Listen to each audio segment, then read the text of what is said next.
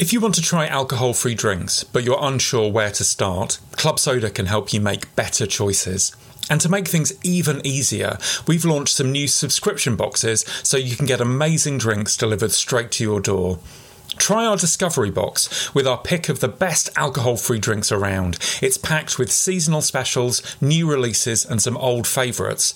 And if you love wine, try our Wine Club box. You can explore the best alcohol-free wines and wine alternatives.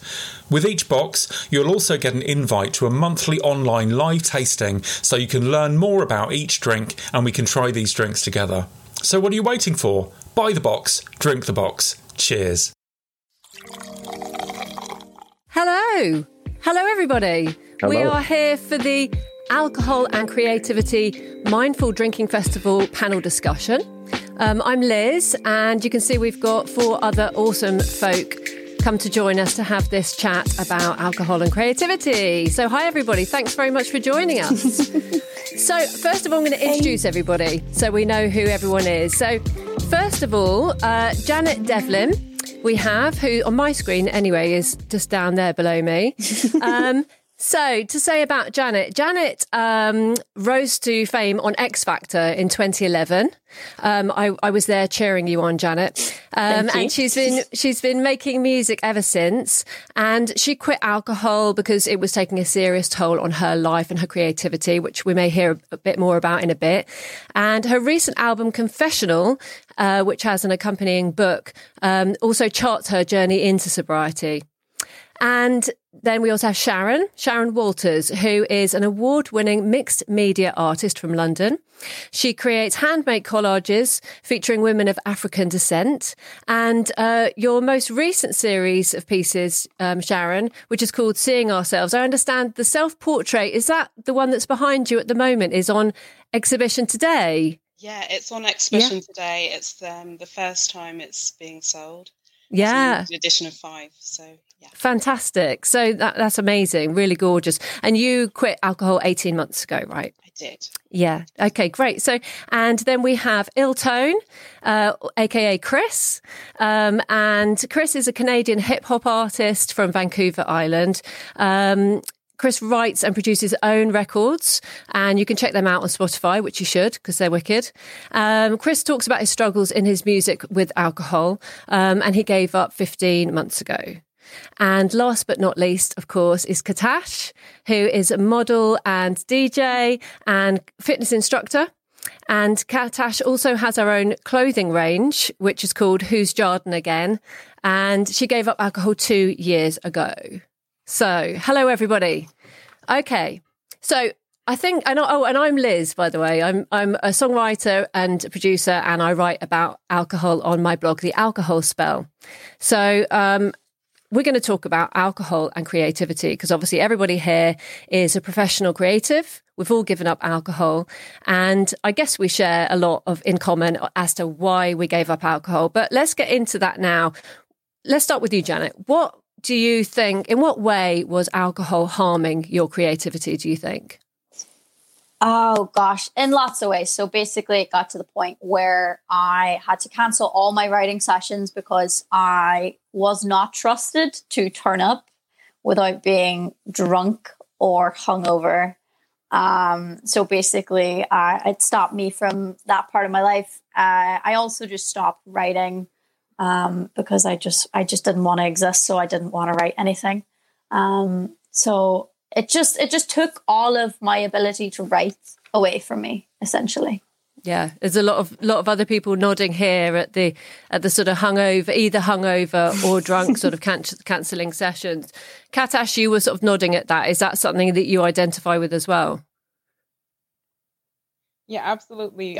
Being a DJ, sometimes you turn up for a set. Your set's supposed to probably be the opening set at 12, or maybe the set after the DJ performs, and then the DJ runs late. So then you run late. Now, alcohol, I think, catches up. So drink by drink, it catches up. So if you start drinking early, thinking that your set's going to be at 12, you might be fine. By the time you actually do your set, you're going to be drunk. And trying to time while you're drunk is not the one. First of all, it impairs your vision, so you can't even see that well. So definitely. Yeah. So, and it's that kind of thing of not really showing up, isn't it? So you're there, but you're not really there. I think that's something that, we all, Definitely especially if you're hungover. You're not putting your best foot forward. Yeah, you can't, can you? What about you, Chris? Does that ring bells for you too? Definitely rings some bells. I remember trying to play the timing game so I can have a certain number of drinks before I hop up on stage, and I could never hold myself to that limit. Once I start, I can't stop. And many performances were ruined by my inability to control my drinking patterns. So I'd get up, 10, 15 drinks deep and totally bomb my set in not a good way, and feel embarrassed afterwards, and have to get up and make up some, BS lie about why I had, why I was unable to perform the night before. And it put me on bad terms with promoters and booking agents and other artists within the community, the hip hop community where I'm from. And I just didn't want to do that anymore. Eventually, I couldn't handle the workload either, just as Janet was saying, I manage myself as an artist. I produce my own songs. I engineer them. I write them, and, all those things throughout the day that have to align for me to be successful at what I do. I could no longer handle the workload and the amount of tasks that I had to complete throughout the day. So basically every facet of it was ruined by my alcoholism. I really hear that, actually. And something that Sharon said to me, we were talking the other day about this, was just, Sharon, how much creativity, how much more productive you've been since you've given up. And, that's what Chris is just saying, as an artist, when you're doing so much yourself, you kind of don't have the time when you're also drinking, do you?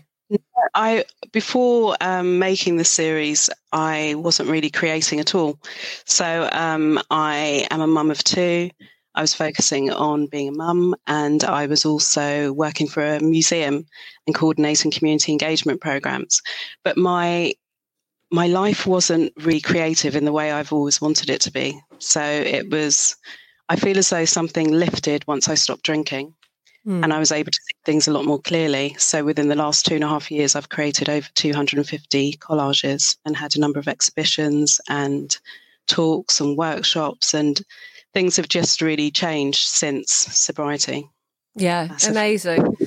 I think it's that sort of thing also of the regret and the shame of, having to explain to everybody why you're late or why you're not there, and just the anxiety. Do we all, who wants to talk on that sort of subject of anxiety and with alcohol? Anyone want to pick that one up? Yeah, so I'll tackle that one there, Liz. So social anxiety is something that has been prominent in my life since I was all throughout youth, going through school, going into my early 20s. And I used to think that alcohol would make me this outgoing person, that I wouldn't fear judgment. I wouldn't worry about what people thought of me. As time went on, the scale tipped in the other direction. So that thing that made me alcohol, that made me so outgoing, was the source of all my dismay when the next morning I had to wake up and wonder what I said to somebody, if I bombed that show the night before, how many people saw it, or people going to be talking about it on social media. Became the source of my social anxiety. So rather than being the substance that I used to curb that feeling, it became the source of it. And so I just didn't want to go through that anymore. Yeah. It's that negative feedback loop, isn't it? That sort of downward spiral that I think a lot of people can relate to. Janet, how did that impact your sort of performing? I mean, if you were drinking and hungover, how was that for you singing? Well, for me, even in the midst of my alcoholism, because I am an alcoholic, I'm very envious of people who are just just living a sober life. But no, I don't have a choice. I have to be sober. But, for me, I never went on stage drunk, because I learned my lesson really young that, when I sing, I sound like a bad X Factor audition, as it was told to me many, many times. It's like, you just can't sing drunk. So I was like, okay, I'm never going to do that. But the minute I step off that stage, I'm going to get obliterated. And I can't wait. And I would just be so excited to finish a show, to smash drinks. And I think I obviously got away with it for so long because it feels part and parcel of the job, where it's like, of course, I'm in my teenage years, I'm on tour. I was very lucky touring with people who weren't addicts or alcoholics, but just liked to drink. So we pushed that boundary, and we created drinking songs, and we drank all the time. So I was living in an environment that wasn't helping, but I was creating that because I was the artist and I was leading the band. So it was like I was the person who set the bar as to how much we drank for a tour. Right. So it's not the one. Yeah, and it just kind of gets out of control. It seems to be a very sort of music industry thing, but also creative. The idea that addiction and suffering goes hand in hand with creativity. Katasha, I know that you were sort of you said this about club culture as well. Obviously, it's a big drinking place, isn't it? Yeah, like I feel like what we as kind of creatives overlook, what Iltone had mentioned, is that we need to, I guess, be at our A game all the time to network, because you never know who you might be speaking to next, like who is the next promoter or whatnot. And I recognize when I was sober amongst like a lot of drunk people, I kind of stuck out like a sore thumb. I don't know if like when people are drunk, they could sense like when someone's sober. So they come talk to you, or, you know, they do funny antics around you or whatnot. But it's about having a good balance. Like, I don't feel like my creativity has been, has suffered as a result of me not drinking anymore. I feel like it has improved even. Like, I have better conversations I have the next day with my friends. I feel more in control of myself. Like, I do get the opposite, like Iltone. Like, when I'm drunk, I get really quiet. When I'm sober, like, I'm like, yeah, lively party. Like, let's do more. So definitely.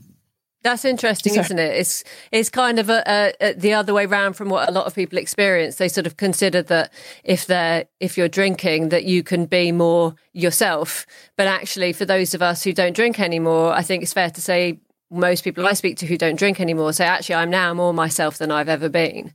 So, Sharon, how has because when we were talking before, we talked about this idea that alcohol and creativity go hand in hand. And you were one of the few people that I've spoken to who said, actually, you'd never had thought that it was helping. It was just something that you sort of did out of a habit. Yeah, I never ever thought it was helping. I think because I spent, how many years? 7 years at art college. And so I focused on art college. But I think going back to what Katash was talking about club culture, I was really into clubs for a really long time. So I think that's where the habit started. I absolutely loved clubbing. I loved house music. I still do. Yeah, good. Me too. But the two kind of went hand in hand, you know, drinking and partying and staying up. But I never really connected alcohol with my creativity. I think, definitely since I've stopped drinking, creativity has soared. My confidence has soared. Yeah. My kind of view on myself and how I feel, my relationships with other people, with my family, with friends, everything's changed completely. And I don't feel as though I'm that same person as I was before. But I don't actually have a bad relationship with that person who I was before. Well, I mean, it's just part of who I was. Yeah, it's not about looking back and hopefully regretting. But just going, well, that's the journey that I've been on, and I'm on a journey still, sort of thing. Yeah. So that kind of leads us on nicely to how it has helped us all to give up alcohol. How Janet, how has it really sort of like pushed your music forward, not drinking? The difference is incomparable. Like, I am able to be present. I'm able to be there in the room, especially performing live. I am present. And as well, like, I used to think that to make art, I had to be in pain. I had to be suffering actively to create that art. And that is the biggest lie I've ever told myself. Because when I quit, I was able to tap into this well of emotion that I put myself through in the past, all these horrible feelings. And I can now, as a sober, happy person, go, okay, let's go to the dark place that we used to be in. And the beauty is I can close that door. I don't have to live in that sadness. And whoever came up with that stereotype of, like, to be an artist, you have to be sad, or to be creative, you have to be sad and suffering. I wish I could sit them down and say, do you know what you did? Do you know what you did? Because you messed this up for so many people. But you live and learn. It's true. It's so true. It's an excuse mechanism, isn't it? It's a story that it's one of the stories we tell ourselves, and it's just kind of, actually, don't you think it's suited, you know, anyone who was drinking a lot to say, "Oh, it's my process." You know, I have to do it. It's my process. It just suits that, doesn't it? It's not. It's, as you say, it's a lie. Oh, That's absolutely. We buy but into I it. couldn't even claim that lie, because at least people who've had like massive chart success or something, and they go, "Oh, this is my process. I have to do this to get a number one." Never had a number one. I don't have that excuse. It's funny you say that, though, because when I was at art college, they actually told me that my work was too happy at one point. Really? I was literally told that because the work was so positive, there was a particular piece I created, and because it was so positive, and this was only, how many years ago? About 12 years ago, 13 years ago. Because it was so happy, they said it showed that there was a really dark side. That's weird, it's really weird. And I had to explore that side. No one wanted to see the positive stuff. And that's why now I'm really happy that I've got control of what I create. And I'll make stuff that's happy if I want to. Absolutely, yeah, right. Crazy. It's that weird connection that everyone has. Chris, what's your take on this? Well, I kind of agree with Janet there. I don't have to be stuck in that place of darkness. So a lot of my last album that I released was centered around my struggles with alcoholism and chemical dependency. And when I sat down to start writing after, a year of sobriety, I noticed that a lot of the old pieces of me had come back. So my sense of humor was back. When I used to write when I was in my, teenage years, I would write a lot of funny stuff. So I incorporate humor into my lyricism. And that side of me was kind of back. So it wasn't just all, written from a place of darkness. It was written from a place of hope as well. And so that was one side of me that came back into the fold. And also, I just have more time and more focus placed upon my artistry rather than time spent on, hiding the fact that I was a harrowed alcoholic. So I didn't have to spend half my day on my alcoholism and my routines and rituals surrounding said alcoholism. It was now time to sit down and focus on the actual music part of it. So it wasn't just finding an hour here and there to try to pound out some writing about whatever was on my mind that day, which was whatever depressing subject I was thinking about. I could actually sit down and get right into it, right into the creative state, and write from a place of happiness. And for the record, Sharon, there's no such thing as being too happy or making art that's too happy. Exactly. Right. Gosh, it's so damaging, those kinds of messages, though. They really are. Yeah. Totally. Yeah.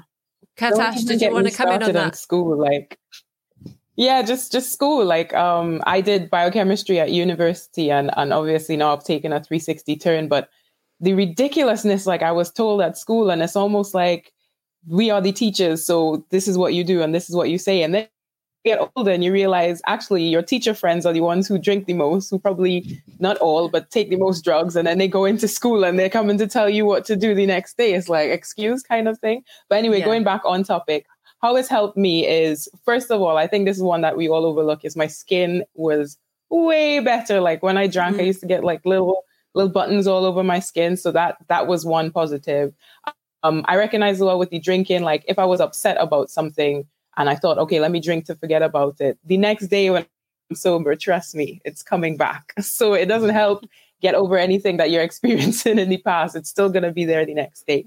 And I also wanted to say that, with drinking as well, you lose so many days trying to get sober, because even after the next day when you eat your greasy hamburger or whatever, your fries to soak up the alcohol, you still aren't back to the full cognitive state that you need to be present and focused on your craft or whatever you're doing in life. So Yeah, I think that's a really key point. I sort of liken it to having a tooth, having a filling. You go to the dentist and they have to, numb so that they can drill in your tooth, but they don't just numb that bit. Your whole face goes numb and you're sort of dribbling and you're like this.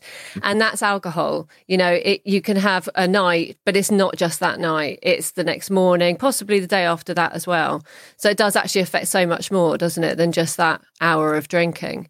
Mm-hmm. Just coming to the comments, somebody's saying here that he or she, I'm not sure who it is. I drink and design most of my patterns whilst drinking for the creative process, but when having to actually do the technical stuff, I have to be straight. However, doing meditation, I'm slowly learning how to design without alcohol.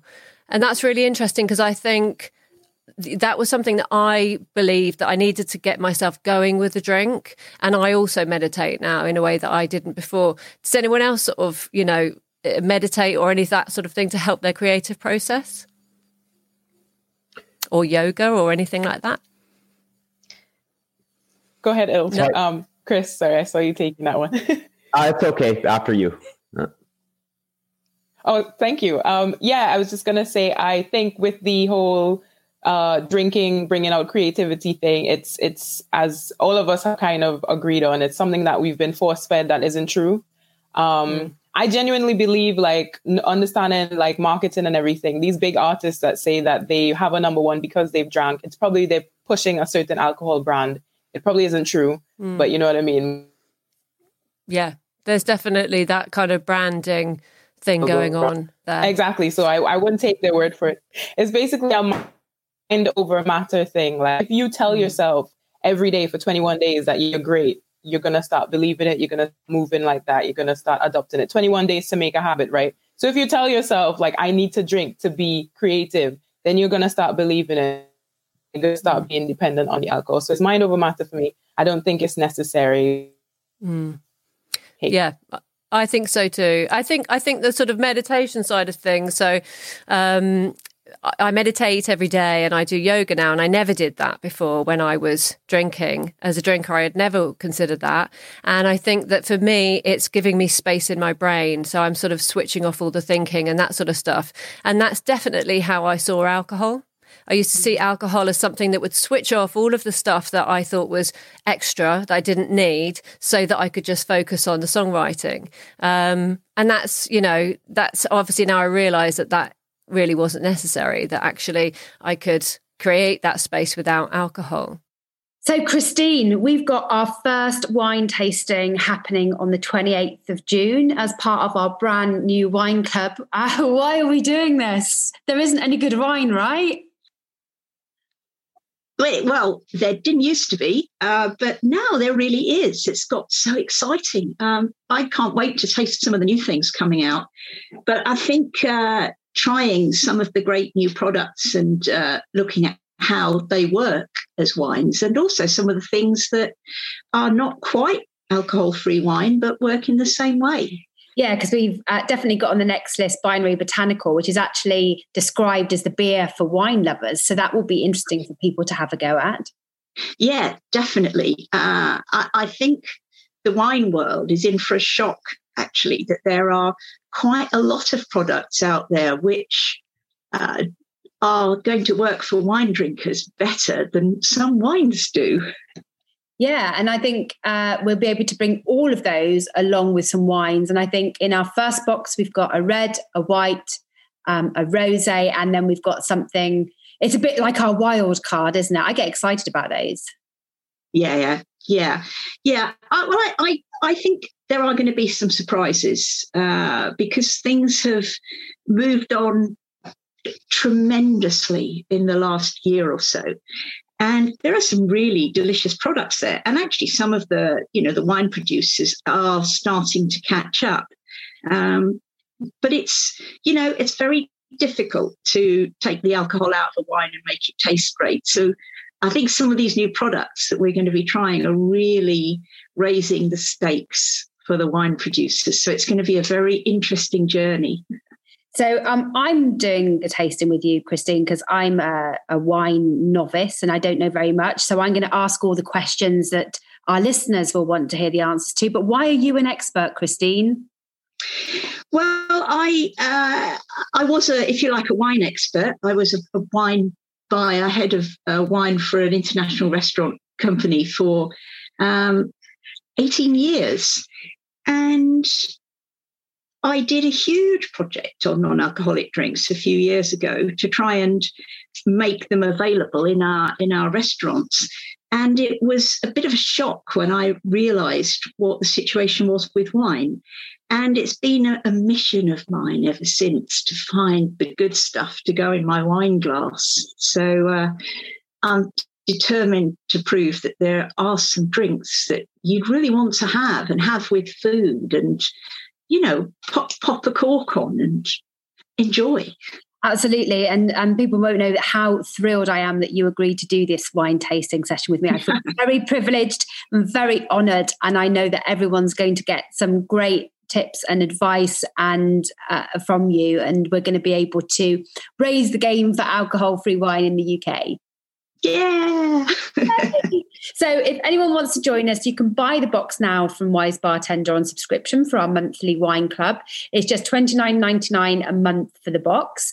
And our first tasting is on the 28th of June at 7 p.m. But even if you can't come along to live tasting, you'll be able to watch it again. So if you go to Wise Bartender or you just go to joinclubsoda.com/event, you'll be able to see everything and order your box and sign up for the event.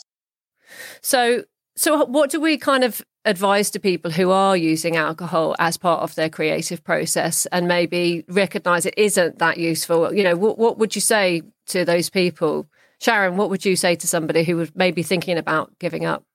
I'd say you can do it without alcohol and to just give yourself a chance. Just try, even if it's just for a few days to start off with. I remember when I wasn't creating at all, I would just give myself maybe 15 minutes of creativity a day just to get myself started. And then that built up to being, I remember at one point I was working on stuff after work for up to 6 hours in the evening every night. And I just realized that I was filling my time, the time that I would have been having a drink or 2 or 3. I was filling that time with alcohol when I could have been creating. And I just thought I never, ever had the time to do it. But I think quite often we can stand in our own way. I know it's a bit of a cliche, but I do believe that can happen. And I feel that I stood in my own way for a really long time. And I'm glad I've pushed the alcohol aside and I'm doing what I've always wanted to do. In what way do you think that we stand in our own way? What are the actual manifestations of that? I think thinking that you don't have enough time. So I thought that I couldn't create because I didn't have an artist studio. I kind of envisaged that I would one day have this amazing studio, and I now have that studio. This is what I'm sitting in, and it's in my own house. And I kind of was thinking, I don't have a studio. I don't have this space where I have to pay monthly. I can't because I've got 2 children and I'm really busy. I can't create because I work at a museum and I'm super busy with that. I've got all these other things. I want to socialize with my friends and I want to go out. There were so many reasons why I couldn't do what I've always wanted to do. And now I'm doing it. So my advice is to give yourself a chance to really, to see the ways that you can create the life that you actually want. Yeah.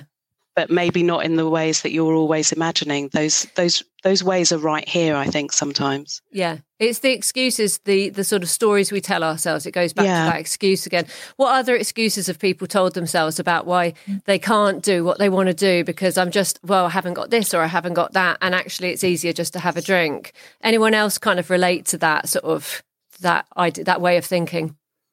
Janet? I think it's more when I hear people say, I'd love to write. I'd love to be in the studio, or I'd love to do that. Or I'd love to even just do poems. And I'm like, they're like, I don't have the time. I don't have the time. My time's fully occupied. And I'm like, excuse me, we're due out on Friday night. And I'm pretty sure you drank enough to take yourself out for not only Saturday, but Sunday too. So that's some good time that you didn't have. But that's a good 24 hours right there, isn't it? Yeah, but as well, like, I feel like I think more so, not everyone has an issue with alcohol. And I think it's more so when it comes down to it, it's really just asking yourself, why is alcohol a part of your creative process? Is it negatively impacting your creative process? It's really trying to sit down and be honest with yourself and your answers, because quitting's not for everybody. And I understand that. And I feel like, in recovery, sometimes I feel like I'm perpetuating this, like, I don't drink, so you shouldn't. But I think most people who quit alcohol, even for a short period of time, because maybe you just have a project that might take you 3 months, quit for the 3 months, see how you feel. You'll notice you have your weekends back. You'll notice you have time. So you'll also get to create all the art that you want to make, but also have some people time. Because I feel like we use all of our spare time as artists and then don't have any time for ourselves. Whereas I feel when you remove alcohol, you're actually having some real one-on-one time. Now, I'm going to drink and avoid myself, my problems, and everything that's going on in my life. And then we're just going to float on by. Yeah, it's so true. It's scheduling that time for yourself, actually. I think I personally feel that's quite a good way to be. But yeah, time as a sort of no time as an excuse for not creating is not really, it's just that, it's an excuse. I think you said to me the other day, Janet, that we've all got the same amount of hours as Beyonce's got. So, no excuse. So, anyone else want to sort of talk on this kind of like the excuses we tell ourselves as to why we can't just get down to it? Yeah, it annoys me.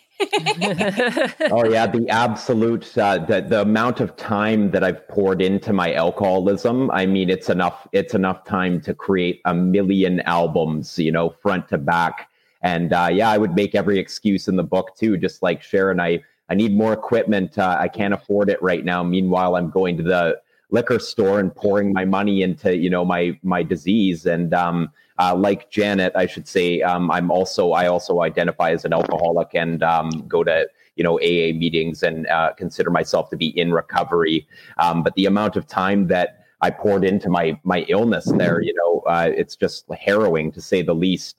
So I would make up those excuses as well. Oh, this album just took me 6 months to a year to make, but oh, whoa, it's me. But how much of that 6 months to a year was I actually drinking and partying for?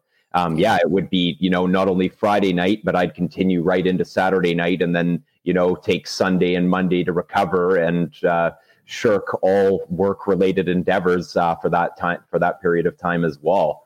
So there's always time. I mean, we can make time. It's just a question of balance, which can be very tough. I keep a pretty regimented schedule now, and that's important for me to do being in recovery. It is something that I recommend if you are trying to cut it out completely.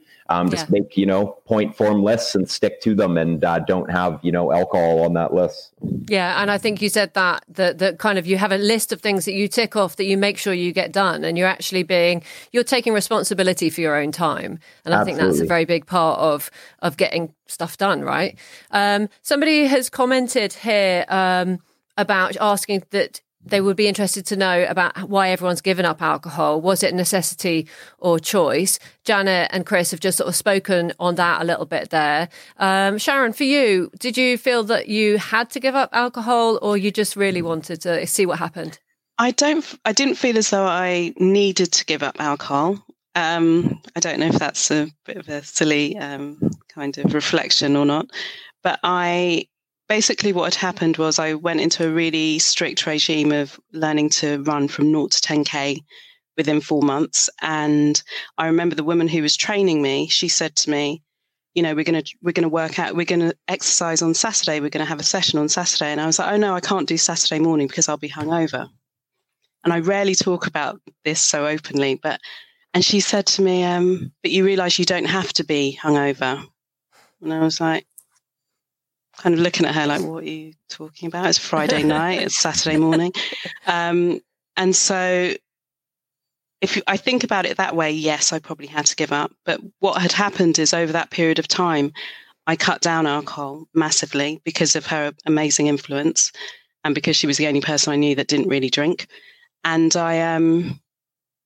and eventually I just stopped completely because every time I eventually did take a sip of alcohol, I started getting really, really bad headaches, like really bad from the back to the front of my head. My body was just going, actually, you've had enough now, Sharon. It's time to give up.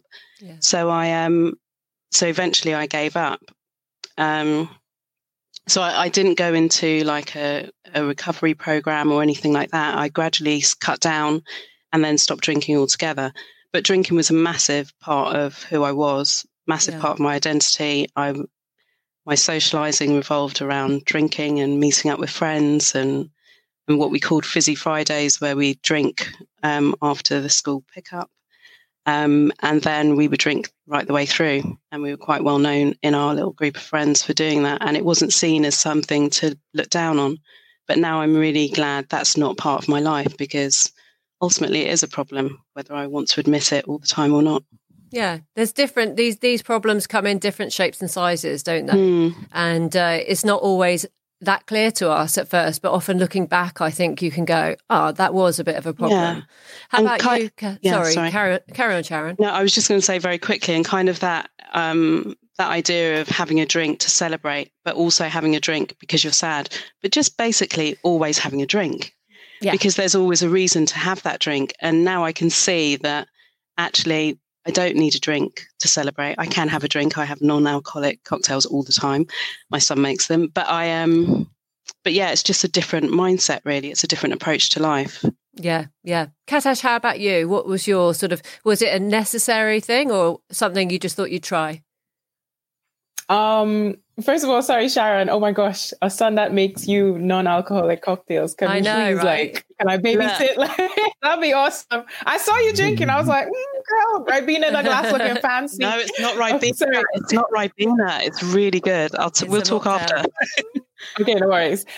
So what happened with me was that university ended and I was just kind of in this limbo of like, where do I go? What do I do with my life? So I actually stopped seeing friends for a bit. And then when I did reconnect with my friends, it was like, so I stopped wanting to drink like by myself, because during university, like every Friday I would be like, okay, like let me buy a cider. And then I was gaining weight because of the cider and stuff. After university, I got into the fitness and everything. Because I hadn't seen my friends, alcohol wasn't like a social norm anymore. So then when I did pick back up with my friends, I realized like getting drunk and stuff wasn't fun anymore. Like there's always something happening, some drama, like we have to stop the party to go look for some person. So it was just kind of eliminating that. Then I had my grandmother on the other hand. Like my grandmother and I are now getting like really close, and I look up to her in a way, but she's like old and she doesn't really have anything to do when the day comes. So at 6 o'clock in the morning when she wakes up, she's just drinking until she gets drunk, and then she knocks herself out. And then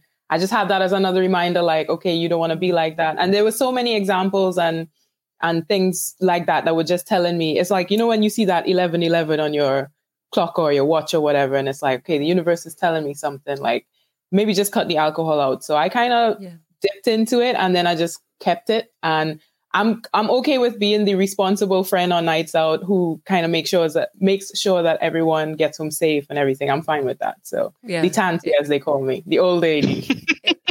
Tanty. It's quite a novel feeling, isn't it, when you've never been responsible, to suddenly be the one who actually gets everyone home. It's quite nice. I like it now. So another comment we've got here, which is a really good point, actually.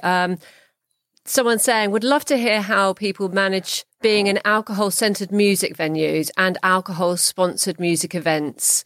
So, you know, for everyone here, possibly apart from Sharon, or maybe Sharon as well, you've had alcohol-sponsored events that you've been part of. How do we handle that? Do you have a kind of like anti-alcohol sponsorship stance, or are you kind of laid back about that?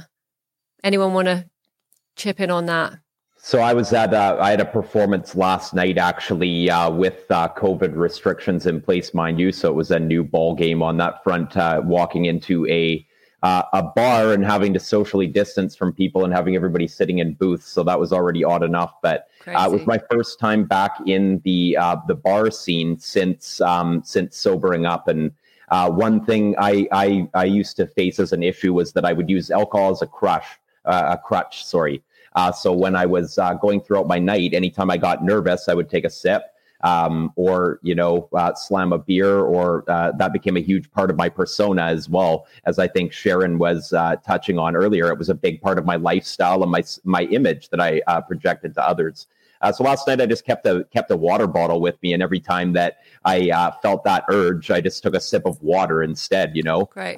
It's going to hydrate me and it's not going to get me drunk. So that's a win-win as well. I also just made sure, because I am in recovery, I had a few recovery people with me. So a lot of my friends here in Nanaimo and Vancouver Island are from the recovery community.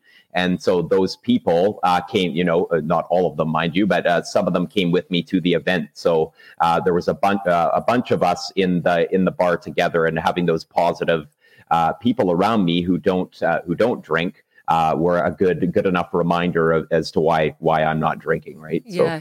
That's great to have a sober crew around you. I think if you can get your sort of sober bubble, whatever people call it, you know, to have those connections, even if it's all just people that you're meeting and talking to on Instagram or whatever, I've definitely found that a really lovely, encouraging aspect of being online in that sober community.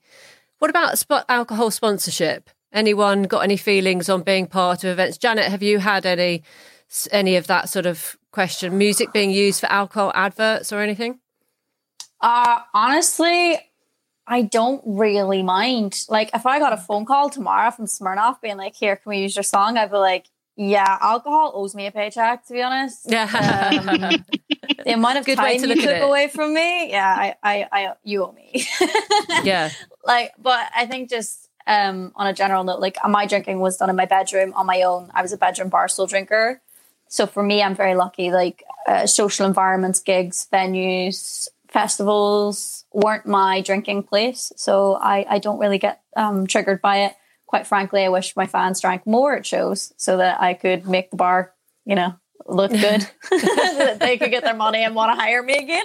But it's fine. I respect that my fans don't drink, and I live for that. But yeah.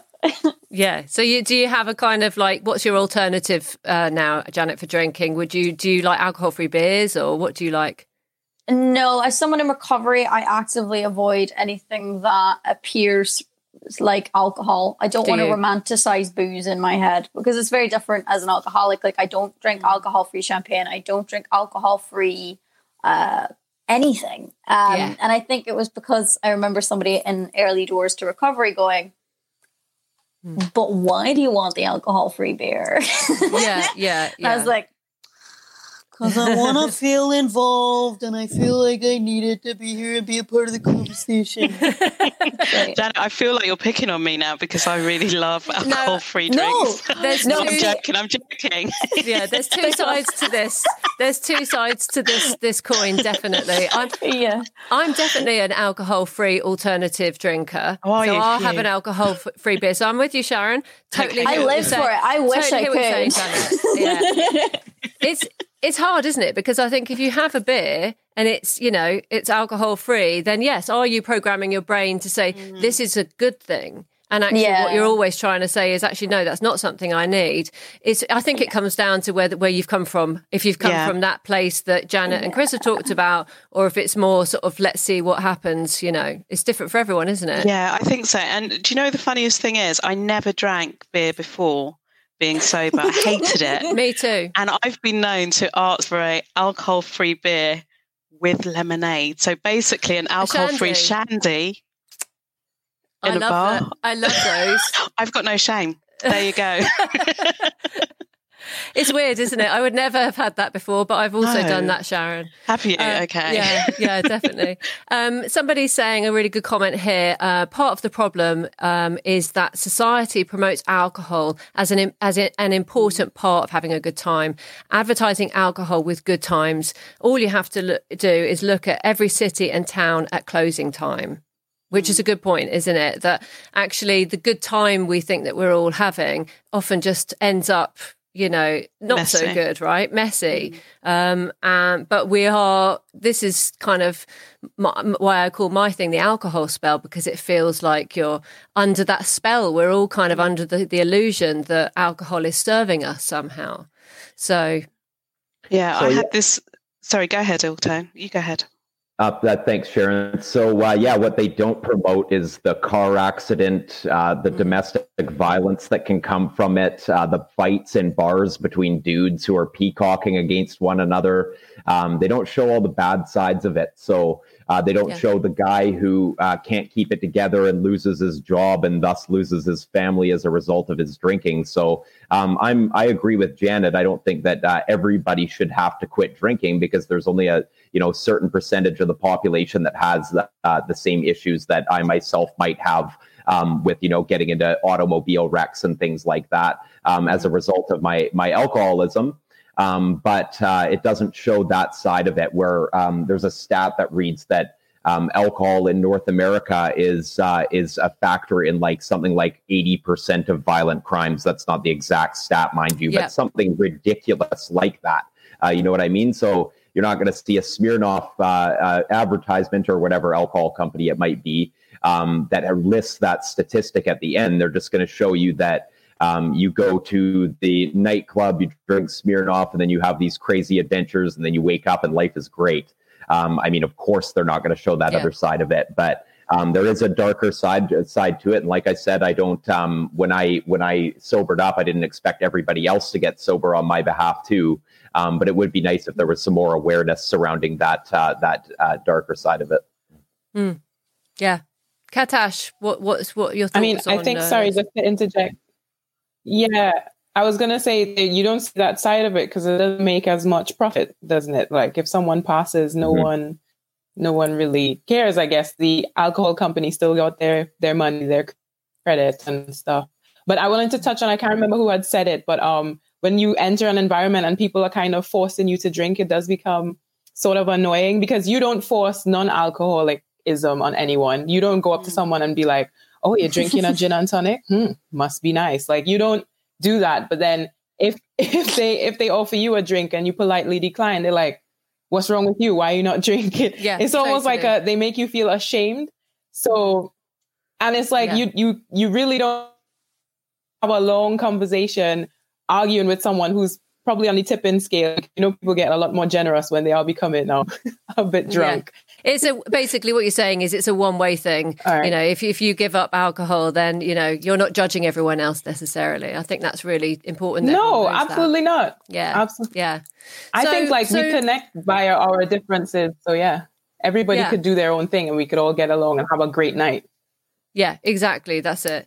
So look, we've kind of like coming to the end of our session, and just to kind of like round it off, I think what we've established is that alcohol and creativity are not really the best of mates. And in actual fact, I think from what everyone said, you're much better doing what you do creative wise without any alcohol, and that you'll have more time. You've got more space in your brain to come up with the ideas, and that also your creativity can be a channel for your emotions and feelings that you will get back in touch with once you quit alcohol, right? I think everyone's really sort of said that. So thank you so much, everybody, for joining us. It's been brilliant. I hope everyone who's been watching has got something out of it. Thanks for all the comments. I'm sorry we couldn't read them all. But thank you to Iltone, Janet Devlin, Katash and Sharon for joining us. And I think we're going to sign off now. They'll probably just cut us off. Bye, everybody. Bye. Thanks, guys. Nice to meet you. Bye. Bye. Bye.